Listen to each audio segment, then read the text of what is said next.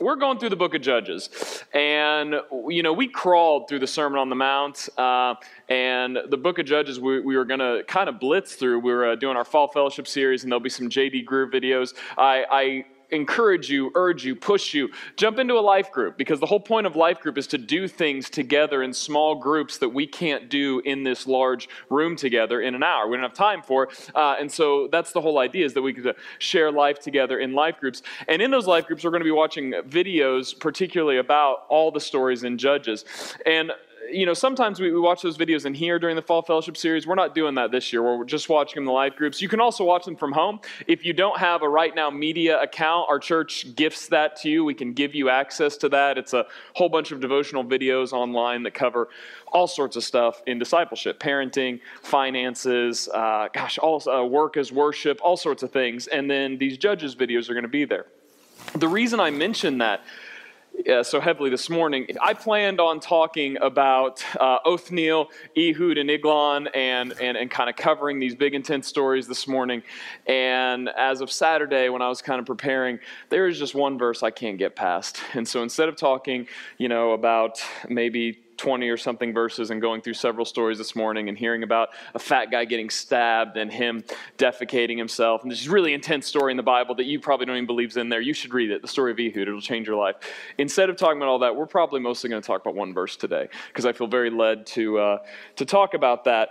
But in general, we have the Judges cycle. I want to kind of walk you into that. If you missed it, the Judges cycle looks like this. This is the story of Judges over and over and over. So the people sin, they forget God, they move into some sort of oppression, the Israelites do, then they have some sort of repentance, and then God raises up a judge. When you think of judge, you think of like someone in a black gown that has a gavel and pow. This is different. This is more like a judge, a tribal leader, right? And we can import all these ideas of what we think judges are, but in general, this is a leader, a deliverer that God raises up to deliver them, to save them. And so this deliverer comes, this judge, and then there's a time of peace, and that ultimately leads back to sin.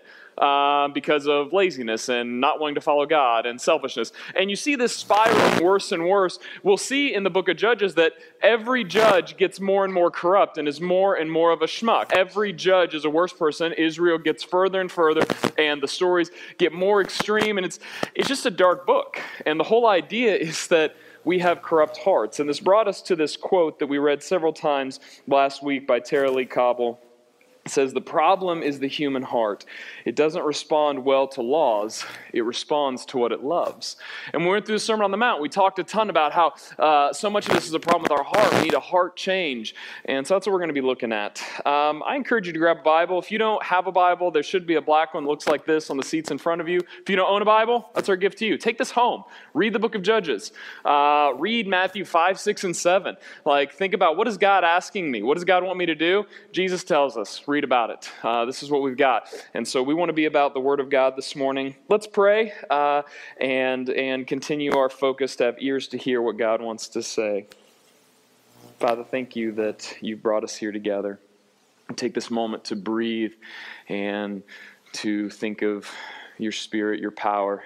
Tell us that your breath is in us if we believe in you, and that you're transforming us. And we pray in the power of your Spirit that you would give us ears to hear, that you would transform us by the renewing of our minds, that we would be submitted to you, and that your Spirit would guide us into remembering you, to teach us all things. I pray for those who don't know you. Pray for those who feel broken, disconnected, don't have healthy church relationships. God, we want to grow in you as one body. May we see your kingdom come and your will be done as we read your word. Amen. We're going to start in Judges chapter 3, verse 7. This is the verse we're going to camp out on for quite a while. This is kind of a theme for Judges. Later on, you see this verse kind of repeated without the second part, because it's just an acknowledgement that this is what evil on the side of the Lord is. Judges chapter 3, verse 7. "And the people of Israel did what was evil in the sight of the Lord." You will see that verse over and over and over in Judges. It's kind of like an intro to, hey, here you go. Bad things are happening. Things need to get better. They haven't followed the Lord. Here in verse 7, right, as we kind of had the intro to Judge last week, this actually unpacks what that is. What is evil on the side of the Lord? They forgot the Lord their God, and they served the Baals and the Asheroth as a fertility god, as kind of a multiple eclectic group of idols and lesser god things. But they forgot God, and they served idols. Israel did what was evil in the sight of the Lord. And the way that Judges wants us to understand that, and the way we're going to see what is evil in the sight of the Lord, it's forgetting God and worshiping idols. So the issues. How many people here would say they're forgetful people? I'm just a forgetful person. Who here never forgets anything? You're just that elephant, man. You just... Oh, man, I just saw like some spouses like someone's like, I never forget anything. And the spouse is like, you're lying. How many people are liars? So, forgetting is an interesting concept because we're about to talk about forgetting the Lord. We're going to talk a lot about forgetting and remembering. In the Bible, it's a very spiritual, significant thing. I made a list of forgetting stuff. And I'm just going to kind of go through this for you because I think forgetting has levels of depth, right? If I go to lunch with someone and I say, hey, man, I forgot cash and this place only takes cash. Then it's like, that's okay. That's forgivable, right? Because I'm a millennial. Who carries cash? Back off, Dave Ramsey. People, it's ridiculous, right? Like, come on. I don't need a wad of $1,100 in grocery money in my pocket all the time. I ain't got time for that. We have plastic. Thank you. Video games, it's all electronic. Come on. So anyway, we went to the football game Friday night, and I thought for sure in the 21st century they would take cards. Guess what they don't take?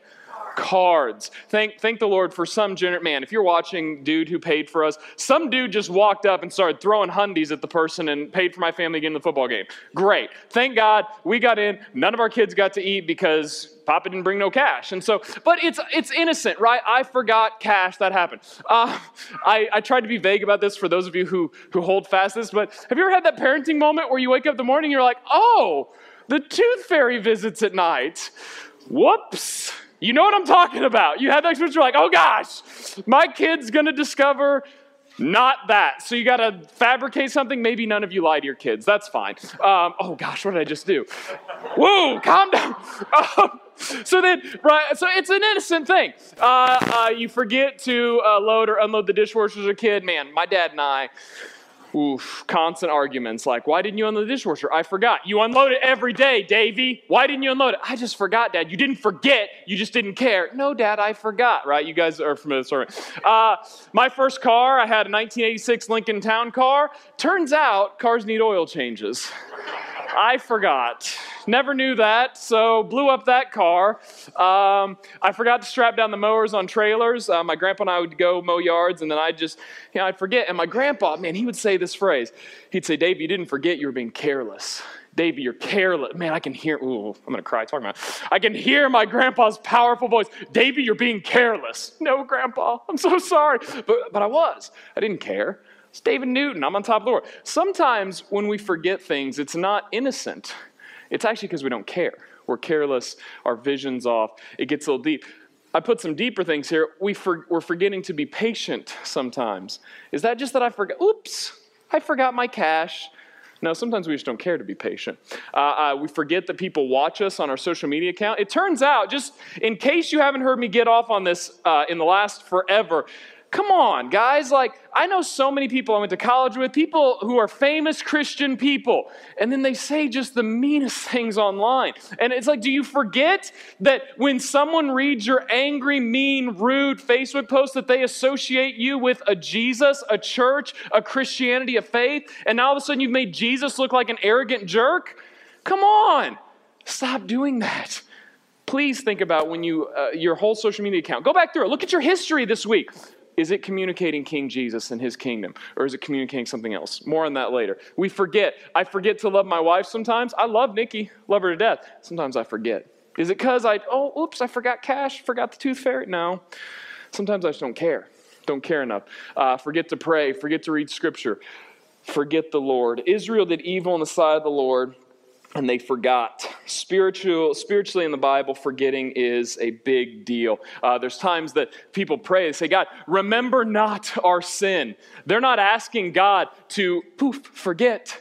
They're asking God to act in accordance to his loving kindness. Remember your loving kindness, or they're asking him to remember something more deep, something that should run deeper in these things. Forget our sin. God, we don't believe you have the ability to just poof, we can just ask you to forget things. No, we're pleading that maybe something deeper is happening here. There's some spiritual thing that we're moving towards. We want to forget and remember in a deep way. And so forgetting something in the world of the Bible is not, ugh, I forgot my wallet. Can you pay for me, bro? It's not that. Forgetting is a deep spiritual thing. It's a choice. It's a decision to say, this isn't that important to me. The problem with the human heart is that it doesn't respond to laws. It responds to what it loves. And here with Israel, they didn't love the Lord their God with all their heart, soul, mind, and strength. They decided to love themselves. They forgot God, and they decided to serve idols, which in turn was actually serving themselves. This is what we want, how we want things to be controlled. It's our lives. We're going to do this the way we want to do this, Lord. And so they forget God. They knew it with their heads, but in their hearts, they weren't changed. They weren't following it. It wasn't real to them. Look, the Bible is a book of knowledge. I've said that here before. I'm not meaning to confuse or trample and say it's just a philosophical understanding. God, if God is true, if God created all things, he is the objective source, meaning the ultimate source, the core root of knowledge, existence of anything. And so the whole reason that fire is hot is because God created it to be objectively hot. God is the objective source of that hotness, right? Please quote me on that. God is the objective source of hotness. Don't put that online. God is the objective source of these things, right? 1 + 1 is 2. God created that. He's the objective source of that. We understand beautiful things because God is beautiful. We understand ugly things because God is beautiful. We understand good things because God is good. We understand sinful things because God is good. He's the objective source. And so the Bible is a book of knowledge. I've said this analogy before, but I think it's so important. Moses, when he threw down his scepter, turned to the snake, and he trusted God, God didn't say, just have faith, brother. Faith. He said, I am the God of Abraham, of Isaac, and Jacob. You know me. I'm God. You know that I'm above you. That's your knowledge. And so that knowledge transformed him because he knew God. God isn't asking you to sit here and blindly twiddle in your navel and say, I'm just going to have faith, man. Just trust it. God has given you knowledge. And he's saying, this is what's true. Look around you. Look at the things he's created. Look at the good things he's given you. Count your blessings. God is the objective source of every good thing in your life. And he's crying out for you to remember him. But then there's this pattern in Scripture where we keep forgetting. The Bible is a book of knowledge. The Lord is real. Jesus is real. The Holy Spirit is real. All the stories are true. All the stories are true. And we choose to forget them. We struggle. 2 Peter helps us. Peter writes in 2 Peter 1, 3 through 12. It's going to be on the screen. You can write it down. You can open it up in your Bible. 2 Peter chapter 1.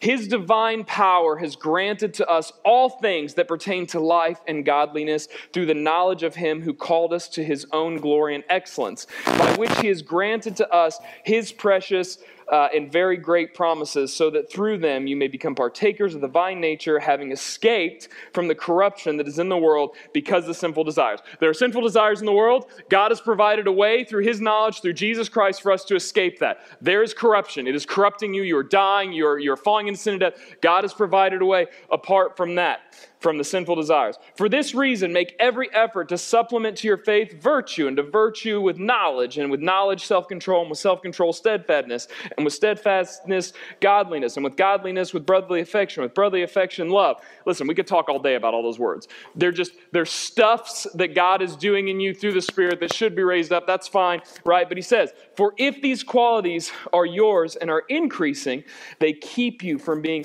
ineffective and unfruitful in the knowledge of our Lord Jesus Christ. So these things should be growing in you. Verse 9, here's where it really hits.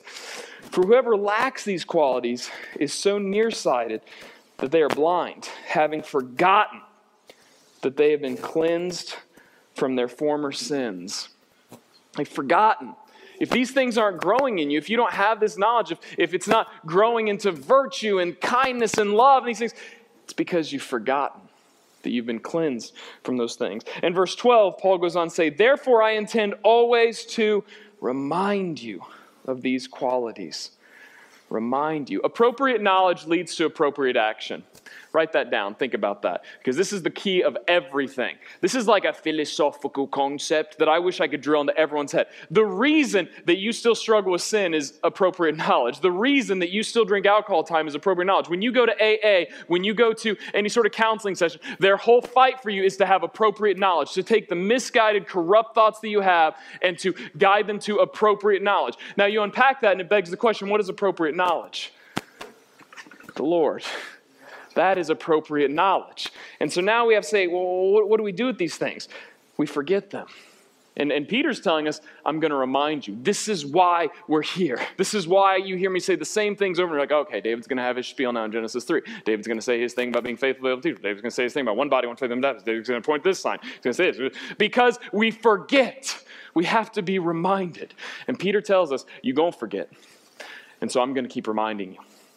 And I echo what Peter says, man, the reason we teach the gospel every week, the reason we're going to remind you of Christ crucified and his death and resurrection and ascension every week is because we forget. We walk around like people who haven't been liberated by King Jesus. We walk around and live as people who don't have the power of the Spirit in us that transforms us. And so every week we're going to talk about it. How do we remember? If these are true and we need to be reminded, how do we remember? How can we be reminded? How can we be reminded? There's three things. We talked about them a lot here. Prayer, Scripture, and church. Man, drill those things in your mind. Measure your life by your relationship with prayer, Scripture, and church. Prayer is intentional communication with the Lord, where you communicate to him and you listen for him to communicate to you. And that can happen in a lot of ways. Right? You might hear a word from your word and you might have this cohesive idea that God puts in your mind, then you hear on the radio, then you read in Scripture. But anytime you hear the Lord speak to you, it will always align with Scripture and it will always be affirmed by church people in your life. Every single time. If you hear the Lord speak to you and it's not affirmed in Scripture, you say, hey, the Lord wants me to divorce my wife and move to Israel. I've dealt with that. Talk to someone about that. Right? Oh, I need to divorce my wife and move to Israel. That's what God's telling me to do. Nope, not in Scripture. It doesn't align, and I can't affirm that in the church, right? So if you think God's speaking to you right now, please look in Scripture, ask church people. Say, hey, this is why I feel like God's speaking to me, right? Because we need prayer, but we also need Scripture. Scripture tells us who the Lord is. This is appropriate knowledge. This is why Psalm 119:11, I've hidden your word in my heart that I might not sin against you. John 6:63, we talked about a few weeks ago, Jesus said, it is the Spirit that brings life. The flesh is of no help. The words I've spoken to you are spirit and life. Scripture, we need a relationship with Scripture in our life. Scripture tells us to observe the Lord's Supper and baptism. These two things remind us of who God is and what he's done, right? They remind us of Jesus' life, death, resurrection, ascension. They remind us of our death to Christ and being raised to new life. That's why I make such a big deal about the Lord's Supper and baptism. And he told us to do these things. Why? Do this in remembrance of me. Where do we do those things? We do them in church. Prayer, Scripture, and church. In church, we pray together as one body. We understand, interpret, and wrestle with Scripture together. The parts that don't even make sense that we struggle with, we do it together. We pray together in the Spirit. It's Ephesians 6. We're unified. We pray in the Spirit as one, together, unified in Christ. We read Scripture together. We're one body in Christ. So Scripture goes so into this. Ephesians 4, Colossians 3, Galatians 6, 1 Corinthians 12. It's all over. We're one body. You've heard me say 100 times, one body, one faith, one baptism, one God, Father of all, above all, through all. It's so important because you don't know what you don't know. You need the church. And man, I want to tell you, man, if you look around and you think of people that aren't here right now, and you think of people that you think should be here, you have friends who've gotten out of church, why aren't you making sure they're here? Do you believe this? Do you love them enough to let them know? Because I'm not talking about, hey, is Pastor David or Carrie keeping attendance on who's here and who's missed, 42% of the weeks of this Sunday. I'm not talking about that attendance. I'm talking about how can you possibly remember what God is calling you to do if you're not here? I can tell you story after story after story. Man, you want to know a pretty common pattern that I noticed in our church? Someone they stop being here. They get convicted. They say, I feel like God is telling me to do this. And we talk to them. We surround them with discipleship. And as they start following God, they struggle with that. And they say, man, I don't know if I really want to commit to God. I want to control my own life. So then they get back into whatever it is. Pills, alcohol, marijuana. That's a big one, by the way. Marijuana. And then they decide, you know what? I don't want to be at church because I feel guilty and I don't want to have to tell people that I'm still struggling with this. And then they stop being here and then we don't hear from them again. And months go by and things get worse and worse and worse in their life. It's pretty consistent. And our argument is show up. Come here high if you need to. Be here because we love you and we're connected to King Jesus and we're doing this together. You don't know what you don't know. And I promise you, when you choose to not be here because of guilt and shame, or you choose to say, man, I don't need this anymore, I'm going to control this in my own way and do my own thing, it's not going to work out for you. Scripture is very clear on that. This is why we need each other. Say, we are one body in Christ. Say it like you believe it. I need you on this side to look across the room and find someone's eyes. You on this side, look at someone across the room, find their eyes, and say, I need you and you need me in Christ. I need you. Say it again. I need you. This is so important because we are so programmed to sit in a seat like a theater, like a baseball game, and sit and watch it and consume it as if it's just for me and this is my thing. And the whole reason we sing songs about we, us, and our, the whole reason we teach that worship is both vertical and horizontal, the whole reason we understand that together and we sing songs and hymns and spiritual songs together is because we're one body. And you need me and I need you. I don't need to throw the Bonhoeffer quote up here again because you guys have seen it 100 times. But the Christ in my heart is weak, and the Christ in your heart might be strong because you're not biased to my flesh. I need you. I need you to speak in my life. And we can't remember if we're not here. You need prayer, scripture, and church in your life. I can't drive that home enough. And if you're looking around right now and you're seeing empty seats, you're thinking, I wonder why that person's not here. I wonder where this person's at. Who's reaching out to him? You should. Please. If you've got that person at work and you know that they've been hurt by the church and they don't want to connect, they don't even know Jesus, whose responsibility is it to let them know where truth comes from? What prevents them from being eternally separated from God? It's on you because you have that knowledge. God's given it to you. Please pray that the Spirit opens up your heart to these things because I'm so tired and it hurts so much to watch so many people fall away when we're here and we're saying we're here for you. We got to do it together, guys. It can't just be 10 of us who really, really, really care. It is a kingdom. It is one body, all of us. And we're going to keep teaching it because we're going to forget. I'm going to forget. I'm going to get selfish. I'm going to struggle. Do you have these postures in your life? Do you see prayer? Do you see scripture? Do you see connecting with the church? Are those things that are posture in your life? Judges 3:7, and the people of Israel did what was evil inside the Lord. They forgot the Lord their God, and they served the Baals and the Asheroth. They forgot. Look at this. Mark 1:15. What was the first thing Jesus said when he started teaching? He said, the kingdom of heaven is at hand. Repent and believe in the gospel. Leave that up here for a minute. Repent and believe in the gospel. We've talked about this when we did the sermon. He said, what? When you think of Jesus, you think of? Kingdom. Jesus was teaching about the kingdom. And he said, this is repent and believe in the gospel. To repent means to turn, to have a change, to rethink about the things you think about, to turn and go another way. It changes your mind, which therefore changes your action. That's what repent means. Belief is to put trust and hope into something, to say, I affirm this to be true. I have belief in it. We could talk philosophically about it, justified true belief and knowledge. But in general, a belief to say, this is true, I'm committed to it, right? And then in the gospel is the hope that the world is broken and is being made new through Jesus Christ, their Lord who loves you. And we can have all these different definitions of the gospel, but in general, this is my Father's world. And he's redeeming it all through Jesus Christ. He's making everything right. And so one day we'll live in a world without pain, without sadness. He'll wipe away every tear, without cancer. One day God's going to make it all right. Until that time, we continue to trust in the ways he is making it right. When we see his kingdom coming, when people who decide, I'm going to flush all my drugs and start following Christ, or I'm going to give up my self-hatred, self-worshiping ignorance, and I'm going to start following Christ. People who say, man, I'm going to give up false religion, and I'm going to seek King Jesus. We see moment by moment, step by step, he leads us. His kingdom come, his will be done. Repent and believe in the gospel. This is a cycle. This is why Paul says in Romans 12:2, do not be conformed to the patterns of this world, but be transformed by the renewal of your mind. I had all these scriptures where the Bible goes hard on your mind being transformed. You get it. You get that appropriate knowledge leads to appropriate action. It's not a hard concept. You don't know what you don't know. And when you know those things, you're culpable for them. You're responsible for them. Paul says, be transformed by the renewing of your mind. Look at, I've got this kingdom cycle that I want you to see. Listen, raise your hand if you're like a graphic person. You've taken, and you even in the 80s, you took a graphic class at one point. All of you are judging me and hate me right now. That's fine. I know what this looks like. I know you're thinking, David, why didn't you email me and have me make this? Stop, okay? Sometimes you just got to make something on Sunday mornings in PowerPoint, okay? This is as good as we get.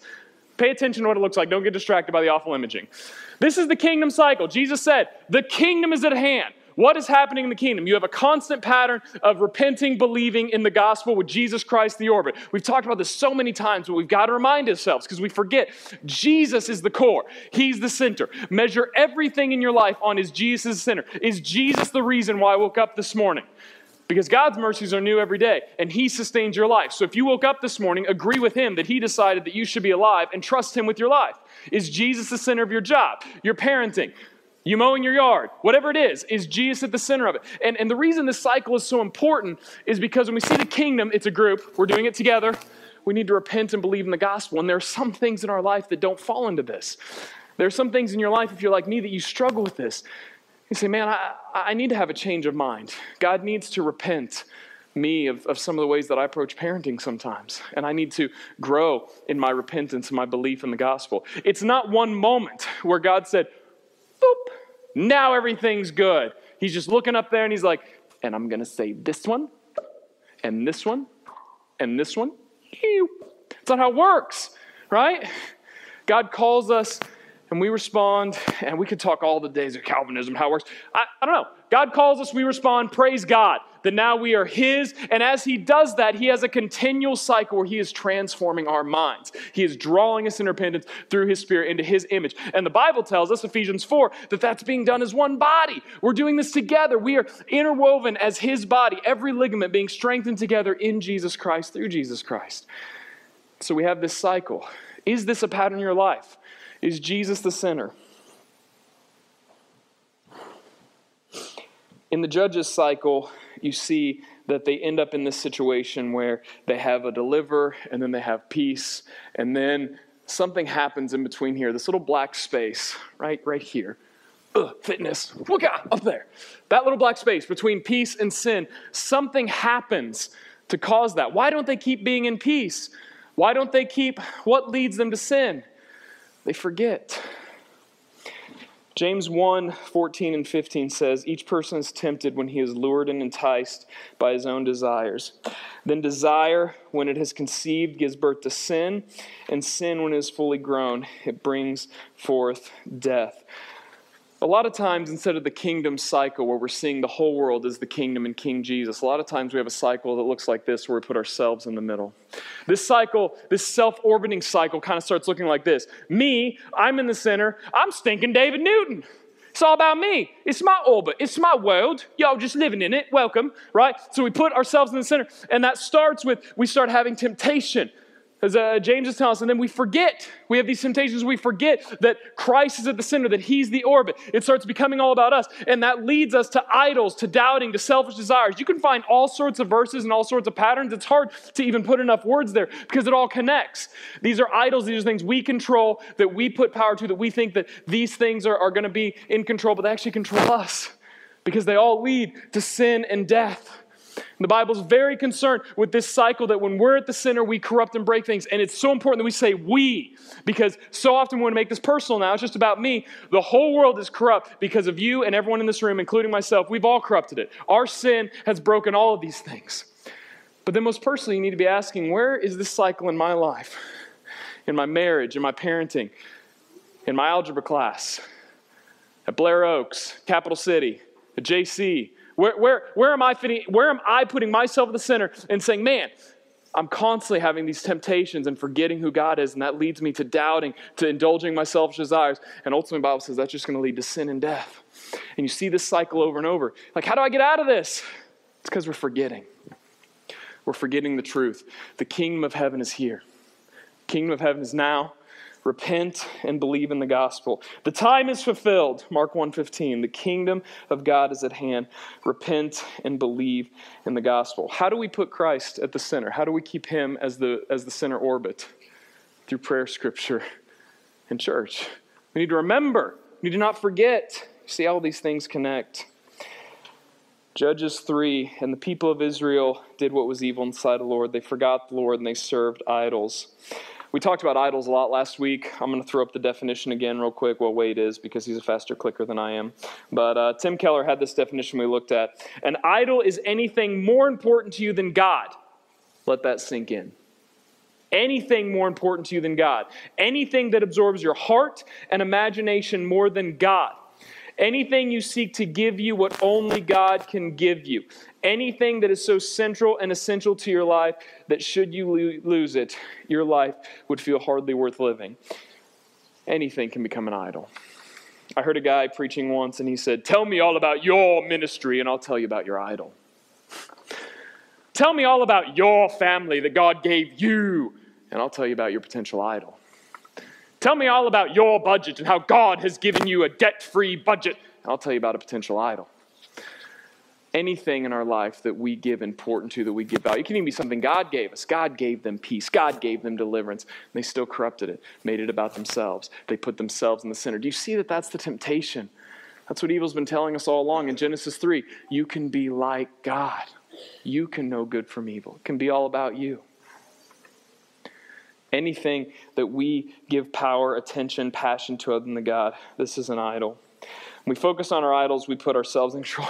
Here's an interesting thing. I hadn't thought about this till this week, but you know, idol is such a churchy Christian word, and I wish that there's a word that like we could all connect to, but I think we just have to constantly define it, because then when we say idol, some of us are so quickly like, well, I don't have idols in my life because I don't have a little statue of someone in my...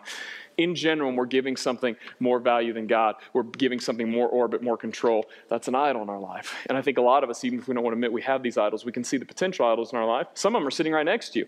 Nikki is a wonderful wife. She's a terrible God. And sometimes I want her to be my Savior. I want her to be my God. My children are awesome. They're terrible gods. Some of you are really great friends. You're terrible gods. And I can't impose on you something that only God can do. This church is an amazing church. It's a terrible God.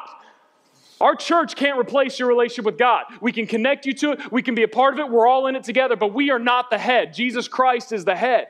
And so if you're not surrendering to that, all these things just become idols. They become things you do. They become duties. They become things that make you in control of your life. All of idol connectedness is an exchange. It says, I'm going to do X for you, so you do Y for me. And many of us, that's our Christianity.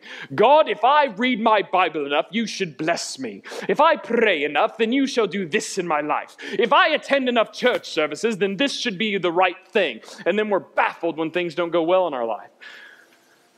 Scripture tells us something very fascinating about our righteous work. See, God demands a surrender of our heart. He doesn't want a negotiation from you because you have nothing to offer God. I have nothing to offer God. Isaiah 46:6, we have all become like one who is unclean, and all our righteous deeds are like polluted garments. Some of you grew up with the filthy rags translation, same thing. We all fade like a leaf, and our sin, our iniquities, like the wind, take us away. Romans 3:23, we've all sinned and fallen short of the glory of God. Matthew 6:3, Jesus said, blessed are the poor in spirit, for theirs is the kingdom of heaven. The reason they're blessed, we talked about this so much, this open hand posture, because they recognize they don't have anything in their bank account. There's no bargaining with God. You don't say, I did this, so you do this. We don't have anything. Before a righteous, a holy, a perfect God, we all fall short. We've all sinned. The best we've done are like filthy rags, polluted rags, messed up garments. We've got nothing to offer him. And so in this cycle sometimes when we're putting ourselves in the middle, it still becomes about us. We say, hey, our idol becomes church or service. It all falls apart. It still leads to sin and death because it's about you. I urge you to think about who's at the center of your orbit. Are you forgetting God? Are you serving idols? Because I do, and I struggle with that. And I wanted to wrestle and share that with you today. I want to read the rest of the story so we hear a little bit of Othniel, and then we'll close out. Judges chapter 3, verse 7. And the people of Israel did what was evil in the sight of the Lord. They forgot the Lord their God, and they served the Baals and the Asherah. Therefore the anger of the Lord was kindled against Israel, and he sold them into the hand of Cushan-Rishathaim, king of Mesopotamia. And the people of Israel served Cushan-Rishathaim 8 years. But when the people of Israel cried out to the Lord, they cried out to the Lord. They repented. They turned to the Lord. They remembered the Lord. When they cried out to him, what did he do?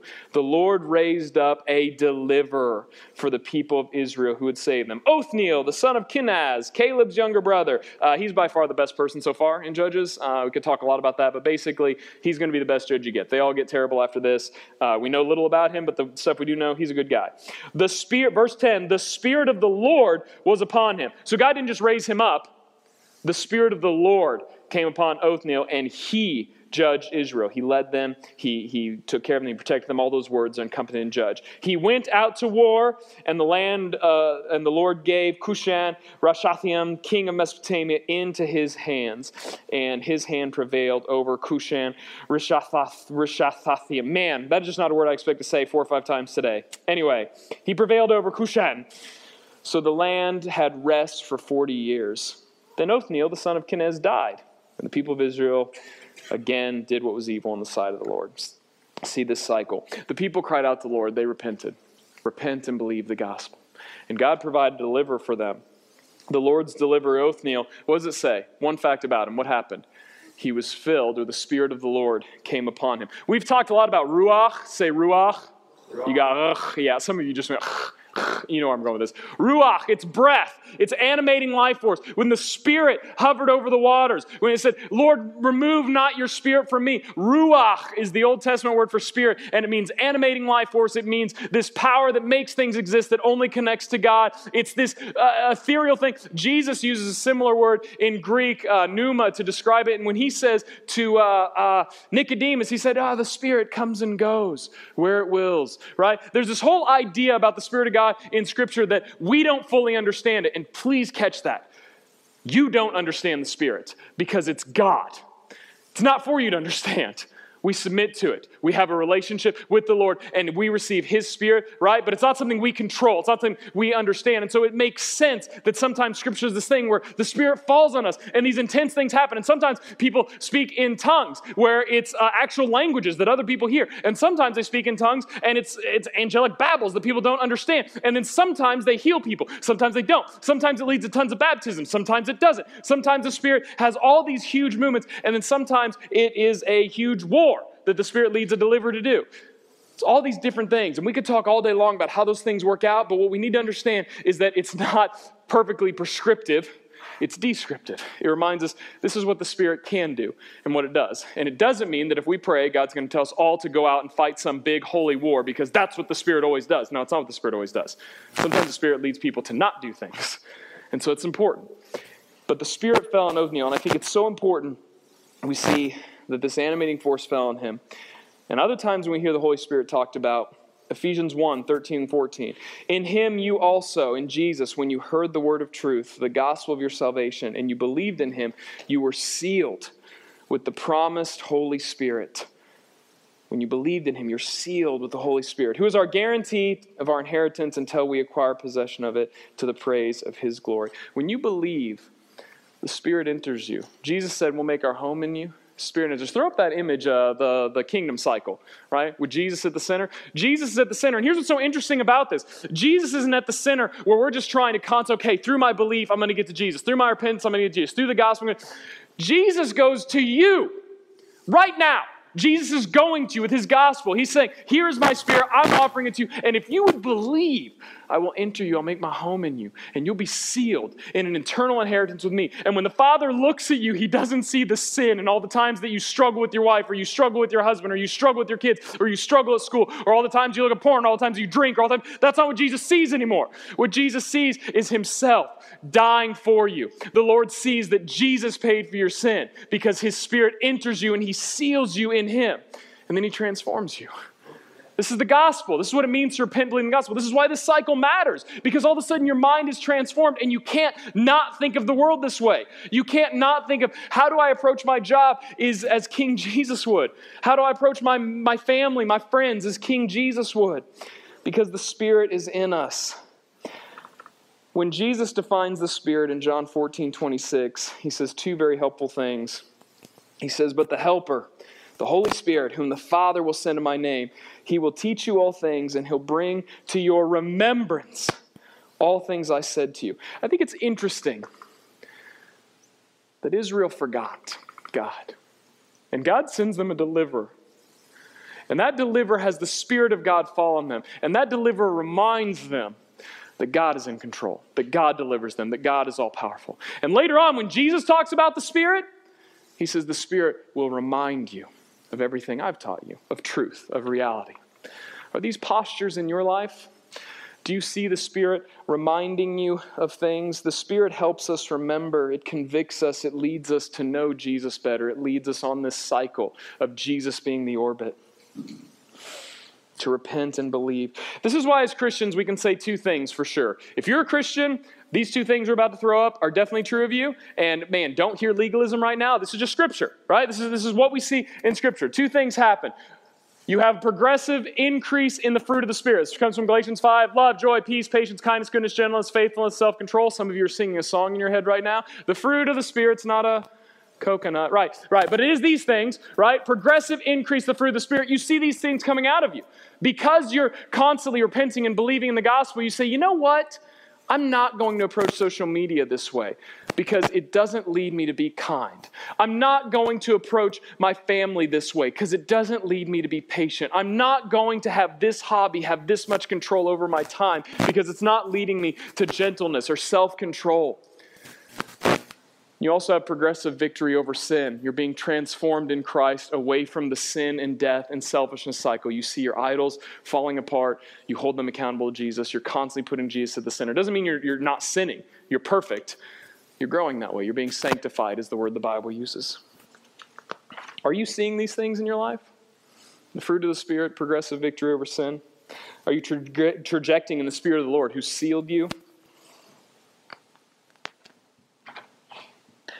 In the end, it says, the land had rest for 40 years. Othniel, the son of Kenaz, died, and the people again did what was evil in the sight of the Lord. They had peace, they had freedom for 40 years, and then Othniel died. He couldn't ultimately deliver them because he died. He died, and the deliverance came and went. The story tells us that we need a Savior who's alive.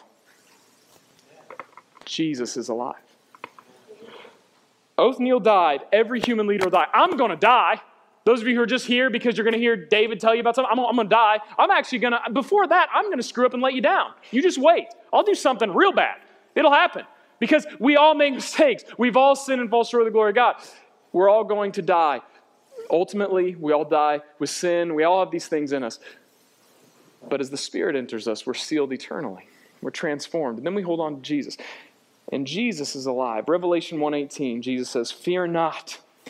I am the first and the last and the living one. I died, and behold, I am alive forevermore." This is your hope. This is it. We read earlier how all of our righteousness is like polluted rags, how we all struggle. Listen, man, this is where it comes down to you. We've hit on a lot of things right now, just in one verse, in the whole forgetting and having idols. And we could talk forever about it, but it is a pattern so prevalent in my life, in your life. It's all through Scripture that I couldn't help but say, we're going to emphasize this. And David Newton's not doing it for you. Carrie Sullivan's not doing it for you. Othniel didn't do it for them. Only Jesus can bring peace. Only Jesus can bring deliverance. Only Jesus can bring freedom from your idols. And so I want to put it on you. You know, when Peter preached a sermon in Acts 2, that says the people were cut to heart. And they said, what do we do?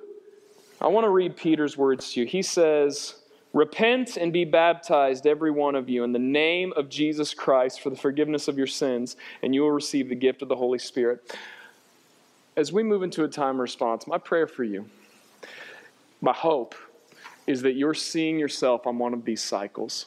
You say, man, I am at the center, and I see this constant pattern of doubt, of forgetting, of following after idols, of sin and death. Maybe you say, I don't see a progressive victory over sin in my life. I don't see the fruit of the Spirit in my life. Maybe I don't have the Holy Spirit in me. Maybe I haven't repented and been baptized for the forgiveness of my sins. Maybe I don't have the Holy Spirit in you. Please, don't find offense in that.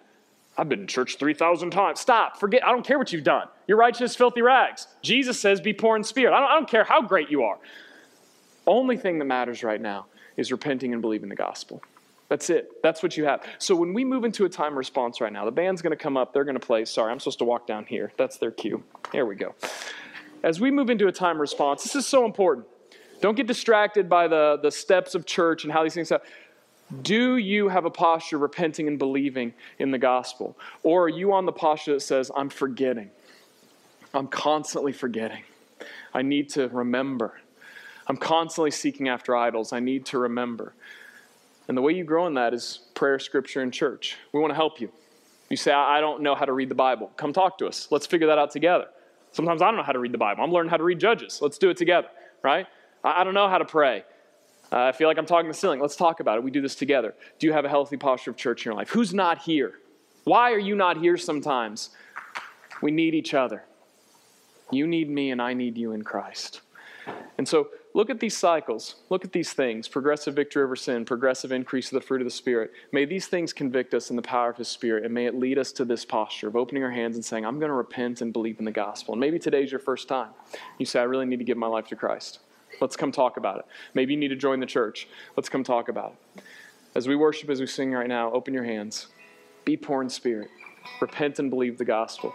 God, I pray that your Spirit would move and that you would help us not forget, that you would help us remember. You tell us that your Spirit is going to teach us all things and remind us of the things Christ taught us. And I pray that your Spirit would remind us, those of us who've forgotten, those of us who get into this idols and doubt, the selfish cycle, all these things, God, we want to open up to you right now.